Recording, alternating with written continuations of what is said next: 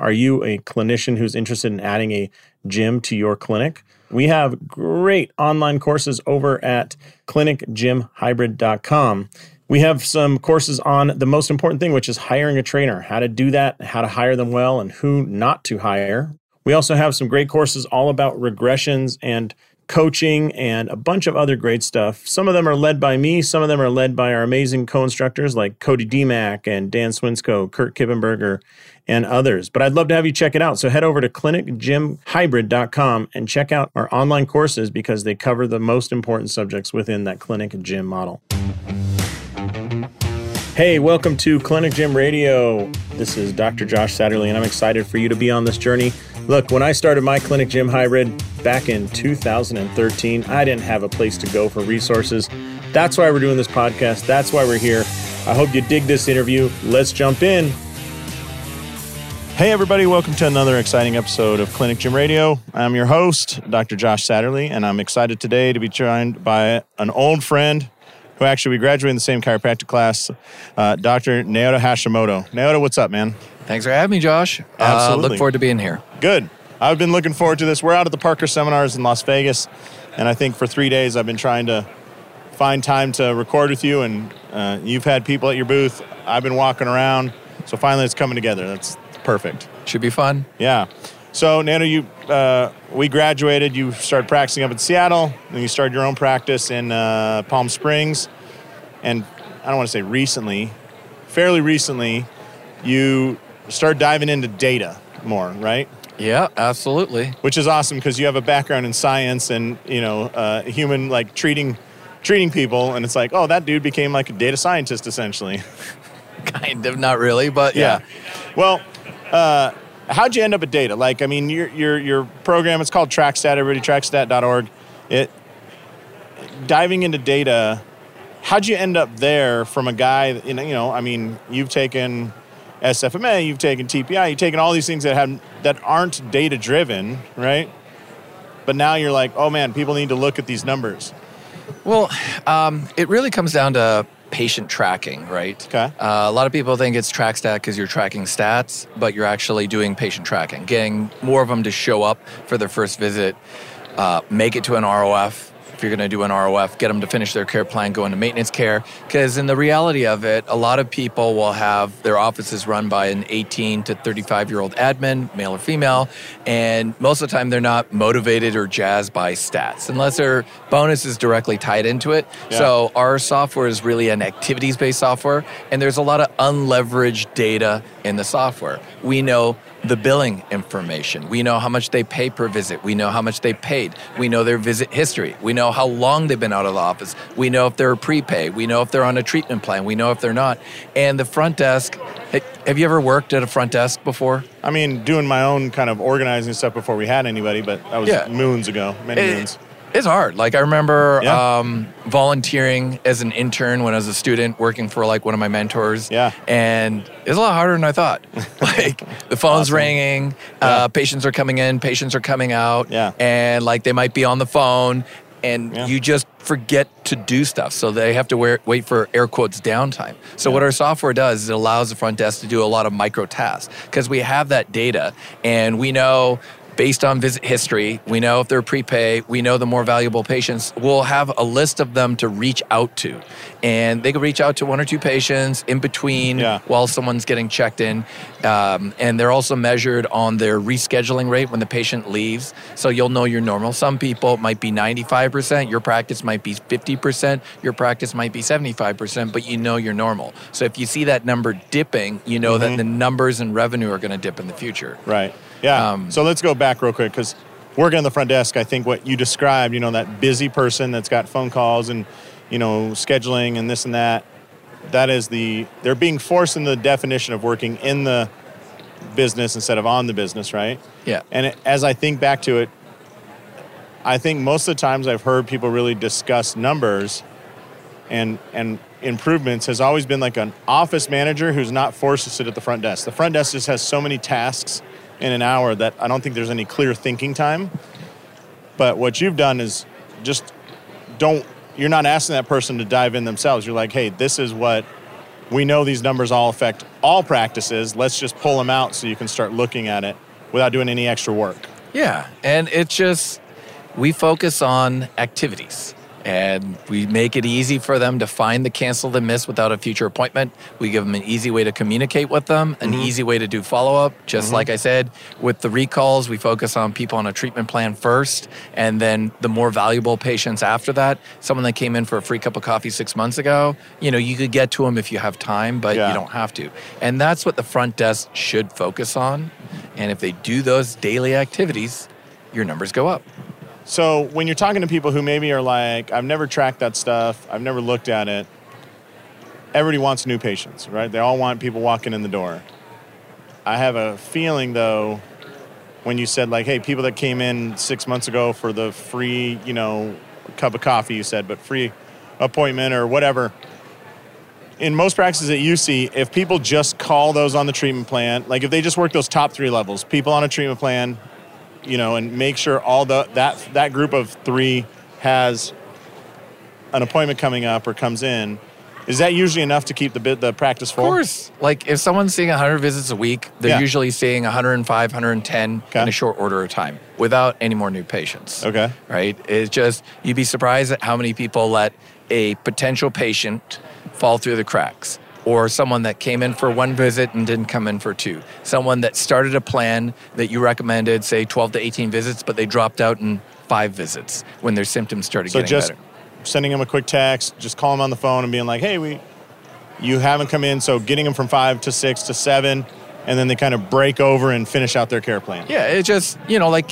some people hate the Mercy guidelines, but Mercy guidelines, that's where they looked at like PhDs, MDs, and chiros. They tried to figure out what the ideal treatment plan was, and they came up with 3 times a week for about a month and 1 time a week for 4 to 8 weeks. Love or hate it, but that's still, it's something.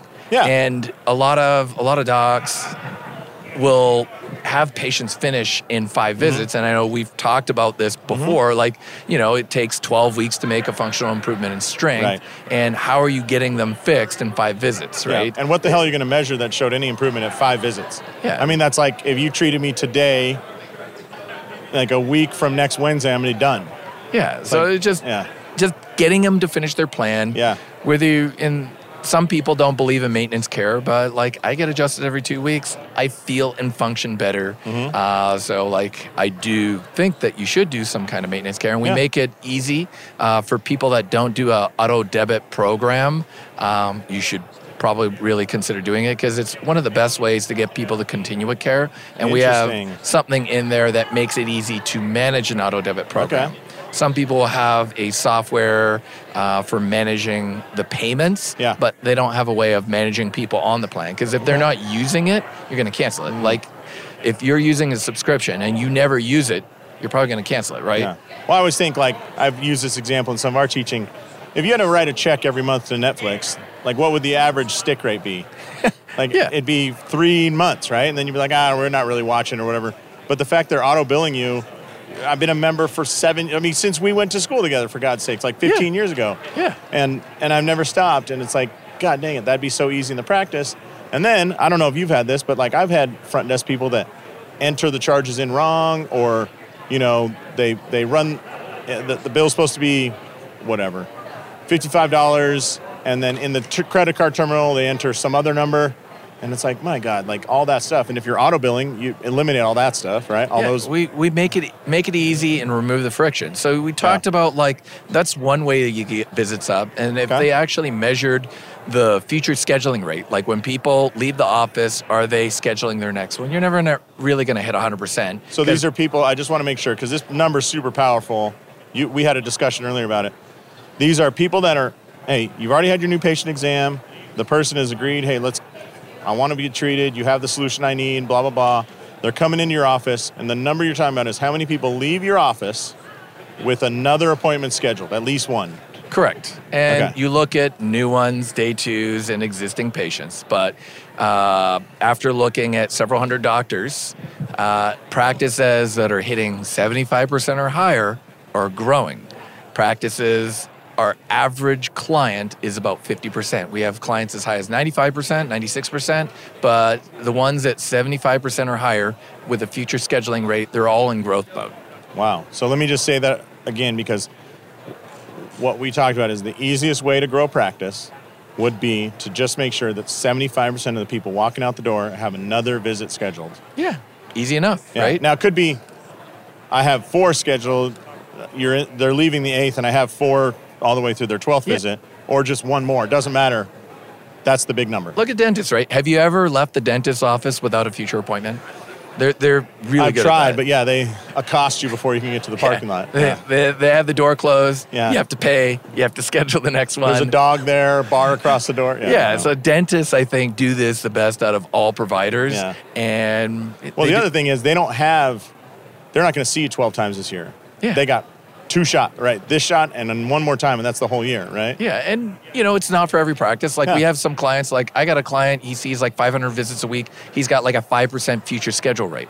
He's got like a walk-in model, kind of like the Joint. Everyone's on a membership. So everyone's on a membership, and it totally works. So like it's not an end-all be-all method, right? But the guy's clearly proven his model works, and it's very similar to the Joint. It's just not like the Joint. Okay. Everyone's on a monthly auto debit, and they're kind of on a plan, but like they don't schedule their next visits. Right. They just walk in. But you have over a few hundred offices to say, keep that number above 75%, and you'll be growing. Yep, absolutely. Awesome. Something else that people should really look at if you're really trying to look at where you're having a problem. Yeah. Like a lot of people talk about patient visit average, and I do think patient visit average gives you an idea, gives you a problem. Like I talk, it's like if a patient came into your office and said, I don't feel good. You want to know, where do you not feel good? What makes it not feel good? When does it not feel good? And that gives you information. But PVA is just a general, I don't feel good. Like, you've heard of PVA before, and that's, like you take your patient visits divided by your new patients, and some people will get patient visits divided by converted patients. So like I know a lot of consultants love it, teach it. It's been around in the profession, but I like patient drop-off analysis. It's a lot more diagnostic. So let's go back. PVA would be, on average, the patients in my office come in 12.8 times, right? Something like that. Something like that. Okay. And is there just in that, I know we're going to dive deeper, but in that, is there a number where you think the PVA is a red light, like flashing red light, you got to get on it? Is it under 12, under 8, under 20? It's going to range. Okay. Like there's some people talk about a 300-something PVA. There's some people that are like 15 or 20. It's your normal. There's no right or wrong. There's different types of practitioners. Well, I think if it gets there. into the single digits, just from my thinking, and maybe you've seen the data if you're only seeing 4 visits per person, the number of new patients you need to sustain that business is astronomical, right? Yeah, and everyone has a different practice style. Yeah. But at the end of the day, like if you're going to have staff, you need to generate probably about $500 an hour. Like if you have like almost no staff, you need to generate $250 an hour, and you need to figure out what you need to do to make that work. You either need to charge more for your services, or you need to see more people per hour to make that work. Yeah. And if you want to keep your doors open, pay off your debts, you got to hit that number. Yeah. No right or wrong, figure out your model that works for your practice. $500 an hour with a staff member is about the average what you see. No, but that's a number you should hit. Should hit to be healthy and pay all your debts. Yes. Yeah. Okay. If you got like no staff or like maybe one staff, like you need to generate at least $250 an hour, but it should be higher than that because you do have admin time, you have other time, and you need to pay off your debts. But like patient drop-off analysis, essentially you could take a look, do an audit of all your new patients, say in a time period, say like a couple months ago to like 5 months ago, and take a look at all those new patients that came in that time period. And you look at what visit number they went at. So you count up all the people that made it to only visit 1, all the people that only made it to visit 2, all the people that made it to visit 3. And then you're looking at that drop-off. So if you see that there's a big drop-off between visit 3 and visit 5, you know that you need to fix that process. Okay. So that's a lot more diagnostic than PVA. So let's dive into that a little bit. I mean, when you look at these numbers and you see like fall off at 3 or 5, peel it back. What do you see are often reasons for that? Well, first visit, needs to be a good one. So that's an issue I see with a number of offices. Is that 80% of the problem? Like if you can nail the first visit? First visit experience is critical. Okay. Because like if your day 2 is a problem, Yeah. it happened in day 1. Okay. So I'm asking this question partly because I talked to a person who was making a huge deal about what patients reported at 30 days in. Yeah. And I said, man, why don't you get a review at like day, like the second visit, ask for a review. And I had heard that from someone else saying the day 2 review is a reflection of how good you're doing starting the relationship. At 30 days, a lot of your mistakes are being brushed over, right? Because if you're at 30 days, you're only getting the people that you succeeded with, right? Is this asking for an online review or Yeah, a that review was of the care? The online review. That's what Online it was. reviews, ask early, ask often. That's the name of the game. And law of reciprocity states that you need to ask for that sooner.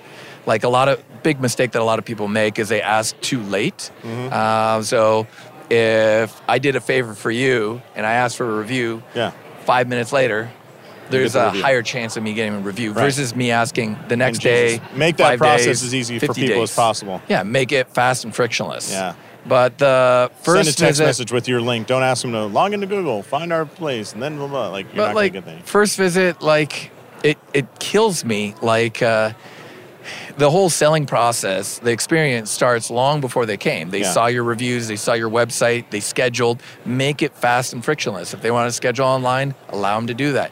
If they don't, make it easy for them to schedule in the office. You don't need to ask them a million questions. And then ideally, have them fill out the paperwork before they even arrive to the office, right? People start counting the time of that first visit when they arrive. So if it takes 45 minutes to fill out the paperwork and you spend an hour with them and you're asking them to come back 3 times a week, they think an hour and 45 minutes.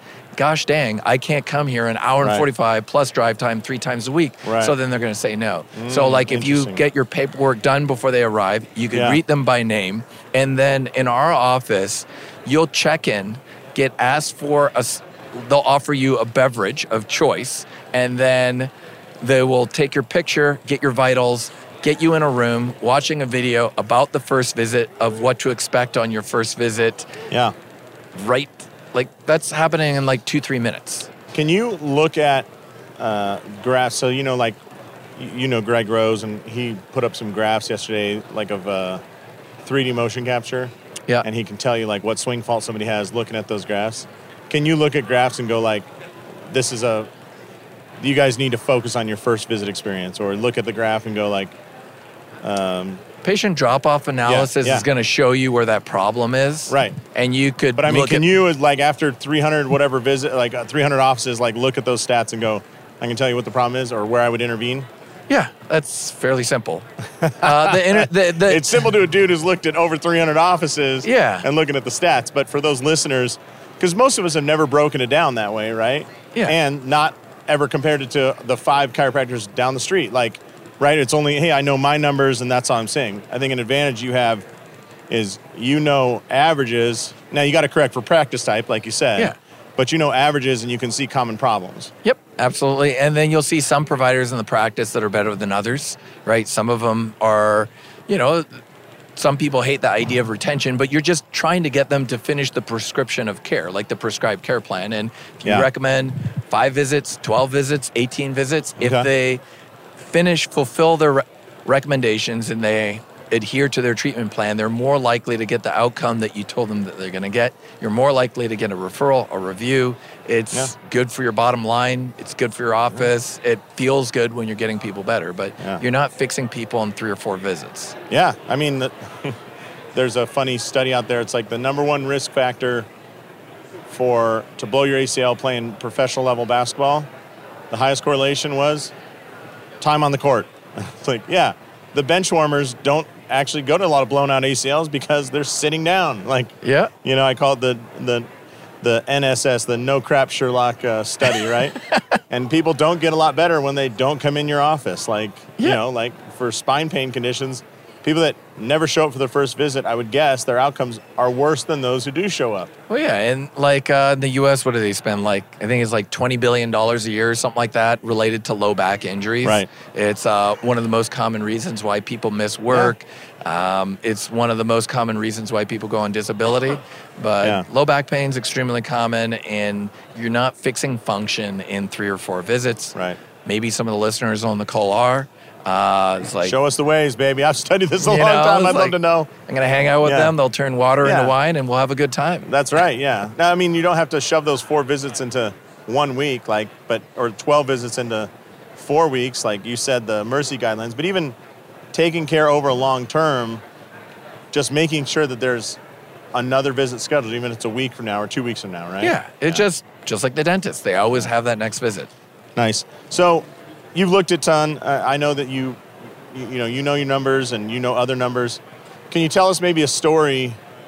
Talk a little bit about a story of somebody that like had an epiphany moment, a client, and it changed their practice. Like, I think the epiphany moment for a lot of people is when they actually look at their future schedule rate and the patient drop-off analysis. And it's usually an unfortunate epiphany for some. Okay. Because they think their patients are making it to a certain number. And then when they actually look at the numbers, they realize that a lot of people are dropping off, say at visit 3, 4, 5, and then they got to fix that. So that's usually one of the epiphanies they have. And then another one is like just that future schedule rate or the rescheduling rate of canceled miss. It's not one specific person. It's actually a lot. Well, I would say I'm guessing half that the somebody clients installed your thing, started looking at clean numbers that, can affect things, and just started seeing huge revenue change or realize, hey, this doctor is not a fit for this practice. Everybody falls off. Yeah, it's just, we have different groups of people. Like, we'll have a number of people that we get referrals from coaching groups. So like, they tend to be better about this. They're measuring this manually already, and they're already working on that. So like, they already paid somebody $10,000 to be in that room, right? More than that, but so it's like, usually I don't get an epiphany from them. A lot of the times, the epiphanies will come from someone that's like running and gunning on their own, and they finally realize this is where they're having the problems. And once they start working on those problems, visits go up, revenue goes up, because another thing that we tell them to track is their dollar per visit average. Okay. And that dollar per visit average is often a lot lower than people think it is. People are looking at their a la carte cash rate that they want to collect, and then there's a rate that they actually collect because there's write-offs and no pays and discounts and all those things. That's another one that people are kind of surprised at. Have you had a client where you're like, you ask them what they think it is and then you show them the actual number? Yeah, a lot of times. It's like I have one client, they treated a family of 5 once a week for a year and collected $0 because someone wrote it off one time and then the next person just continued writing it off, and they kept writing it off over and over again. And because that's one of the things that we make it easy. So we have like essentially like a pre-day prep, kind of almost like a pre-shift huddle sheet where you have a view where you could see everything like balances, next visit, last visit, insurance information, and all that, all on one view with a simple way to push an alert back into the EHR. And these people had a bunch of visits, but they paid $0. So like, one of the trainers says like, well, are they friends or family or something like that? It's like, no, they're supposed to be paying. It's like, and they didn't believe that it was true. Then we had to go, they logged into their EHR and they took a look and they realized that it was getting written off over and over again. And, someone wrote it off one time, the next person wrote it off, and the next person wrote it off. It's kind of like... It's like the same as last treatment kind of thing. Like, when you just click the box and you think, it's fine, whatever was last time, and you don't track the fact that they're developing red flags and shit in front of your eyes. Yeah, it's kind of like, I always joke, it's kind of like Great Aunt Mary put like this special herb or something like that on the turkey, and then everyone else kept doing the same thing, and it turns out that Great Aunt Mary only put that herb on the turkey because she ran out of, say, a rosemary. It's like, I don't like prep turkeys, but like she did it a different way just because they ran out of that ingredient in the store, and then everyone just continued it on thinking it was a tradition, but it's just because she ran out. And people do that all the time. They just, okay, it was done this way last time, we just keep doing it over and over again. Or you get a new employee who assumes that the way the last person did it was right, Yeah. And really, they don't know that person was violating the process the whole time. It's just like, I don't know, she seems smarter than me. She seems like she has seniority. I'll do it that way. Yeah. You know? So it's just, I'd say the moral of the story is, like, not telling you how to practice, but, like, you do have to pay your bills. Yeah. You worked hard. You went to school. You took on risk. We all went to school for years. Mm-hmm. We know people like my brother-in-law. He's an electrician. Does very well. He did school, but like he was earning money while he was going through trade school, and he was generating money that whole time. We get out several years later, and we have all this debt, and then now we have to help people. And a lot of us will tend to discount our expertise, and we just want to give it away to everyone, but you can't. You got to pay your bills. You got to pay off your debt.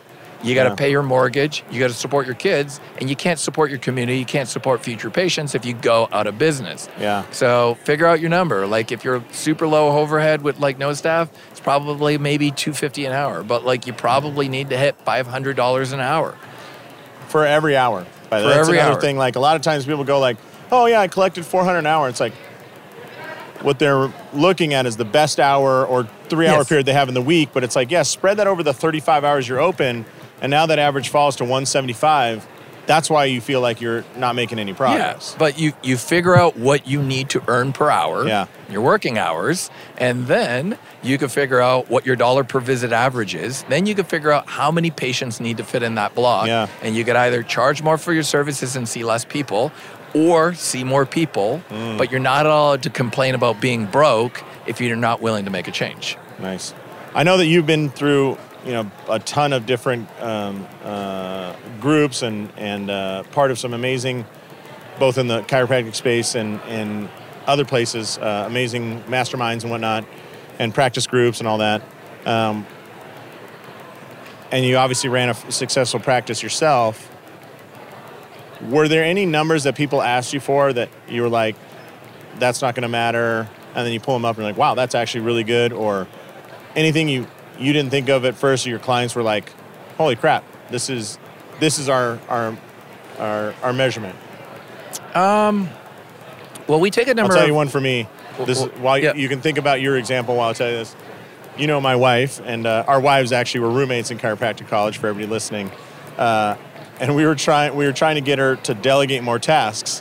And so it's like, how do you measure that, right? How do you measure delegation? And so the thing I used was, how many times a week would I find her at lunch reading she likes to read these like fantasy books, So like if she was reading, it meant she had to have a low stress environment or she never would have picked up the book, right?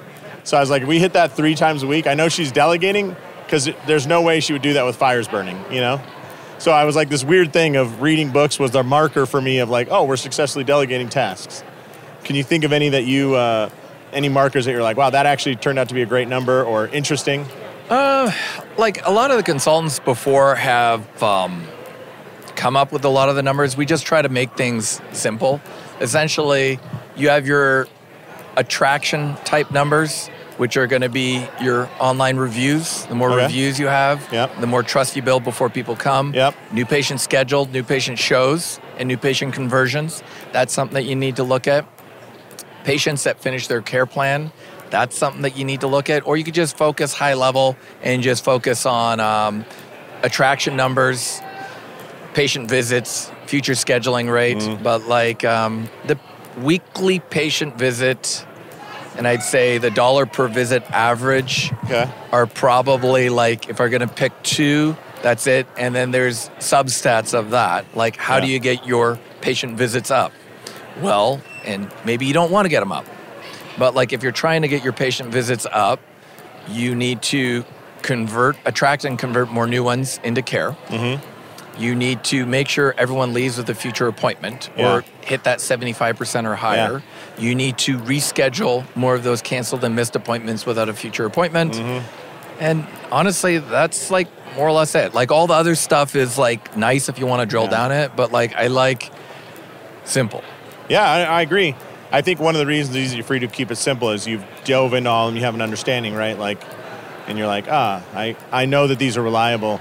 I'm trying to think of the people listening. What are they, thinking in their mind? And sometimes we see different ends. Like we have some clients that don't track anything. Yeah.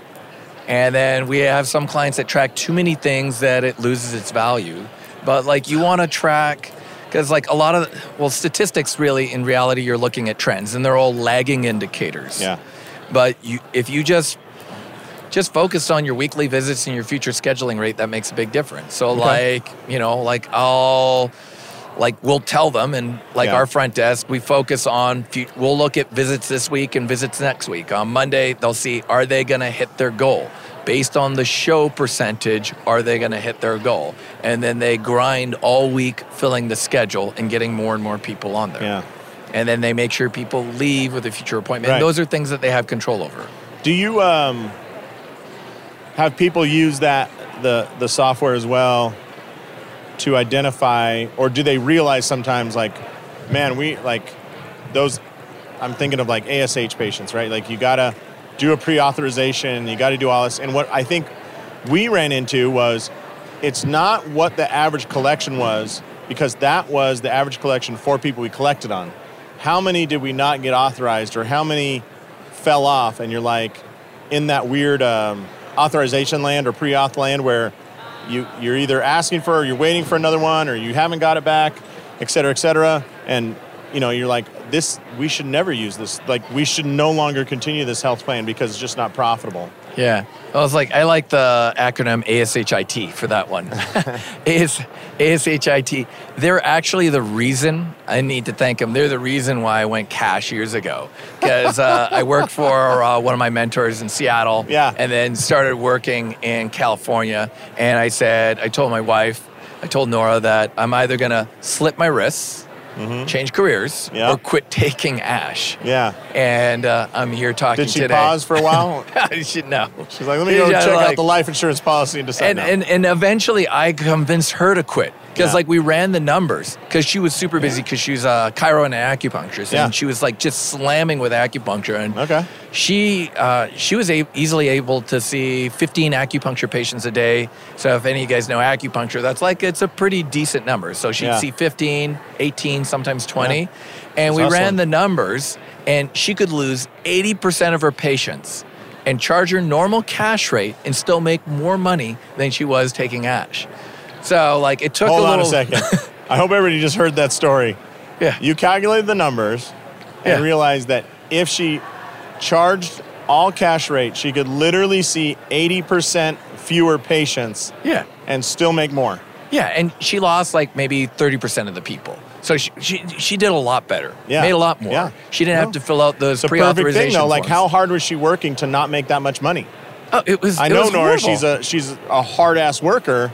And she's running around like a fiend to make a little bit of money, right? I mean, that's what you're saying. Yeah, and it was horrible. But she was stressed out. So, and obviously it's scary at the time, right? Yeah. But I was generating a decent chunk of revenue at the time, so it wasn't as scary. But if you're only on ASH, it sucks. Get off ASH, and the patients. Some of the patients will leave, but a lot of the patients will stay. They value you, they value your service.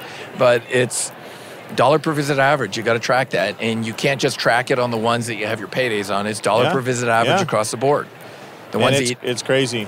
The ones that you take it in the shorts, the ones you get paid on. But dollar per visit average is something you got to track. So do you offer an audit for people? Can they chat with you and talk about these numbers in their own practice, or do a demo or something? What works They can best? talk about it, but the easiest thing is proof. We do a free install. I'll give them a walkthrough on how to use the software, and then they could just use it for free. And then you if send they like a bottle of whiskey and Kleenex over as well. Sit down when you see these numbers pop up. It might not be a good day. It is what it is, right? It's like that. There's Dan Sullivan always says, all progress starts by telling the truth, right? Yeah, exactly. You're just telling the truth about the numbers. Yeah, and then I have one of my clients. He's in Washington. He was trying to decide whether, and it wasn't ASH, it was another one that sucked. Yeah. And he was looking at it, and he's like, okay, well, let's just take a look. We took a look at all the visits that he had in the last year, and in about 3 seconds, we could see all the patients, how many total visits, how much he collected per visit, total revenues. And it's very quick to figure out that calculation. And if you wanted to segment by age, sex, so on, you could do that. But most people, they just focus on insurance. All right. Well, if they're interested in getting a demo or doing that install, where can they go? They go to TrackStat, TrackStat.org. They click the button, watch a demo. They'll watch a short little demo. There's a spot in there to click to schedule a Zoom. They just call, answer. I'd answer any kind of questions, or the other kind of like demo expert would answer any questions. And if they feel comfortable moving forward, we just do an install. Awesome. Give them a walkthrough on how to use it with their own data, and let them use it for free. No strings attached. All right. So that's trackstat.org. Yep. Org, not com. Yep. They can email us at support.trackstat.org too. Fantastic. Well, Neda, it's always a pleasure chatting with you. I'm glad we got to cover this. I'd love to chat with you in a year and see what numbers have popped up, if any, or maybe it comes back to those simple ones like you talked about. But that's the thing about data, is they always find new, and cross-comparing, it's always interesting what develops, right? So I really appreciate your time today, and I hope everybody checks out the product so they can start seeing those numbers in their practice. Cool. Thanks for having me. Thanks a lot for listening to Clinic Gym Radio. If you're looking for more information about me, about us, about our programs, then just head to clinicgymhybrid.com. Again, that's clinicgymhybrid.com. You can check us out there. We've got our accelerator program and a few other programs that will help you get up and running as quickly as possible and making more money while providing excellent active therapy to your patients.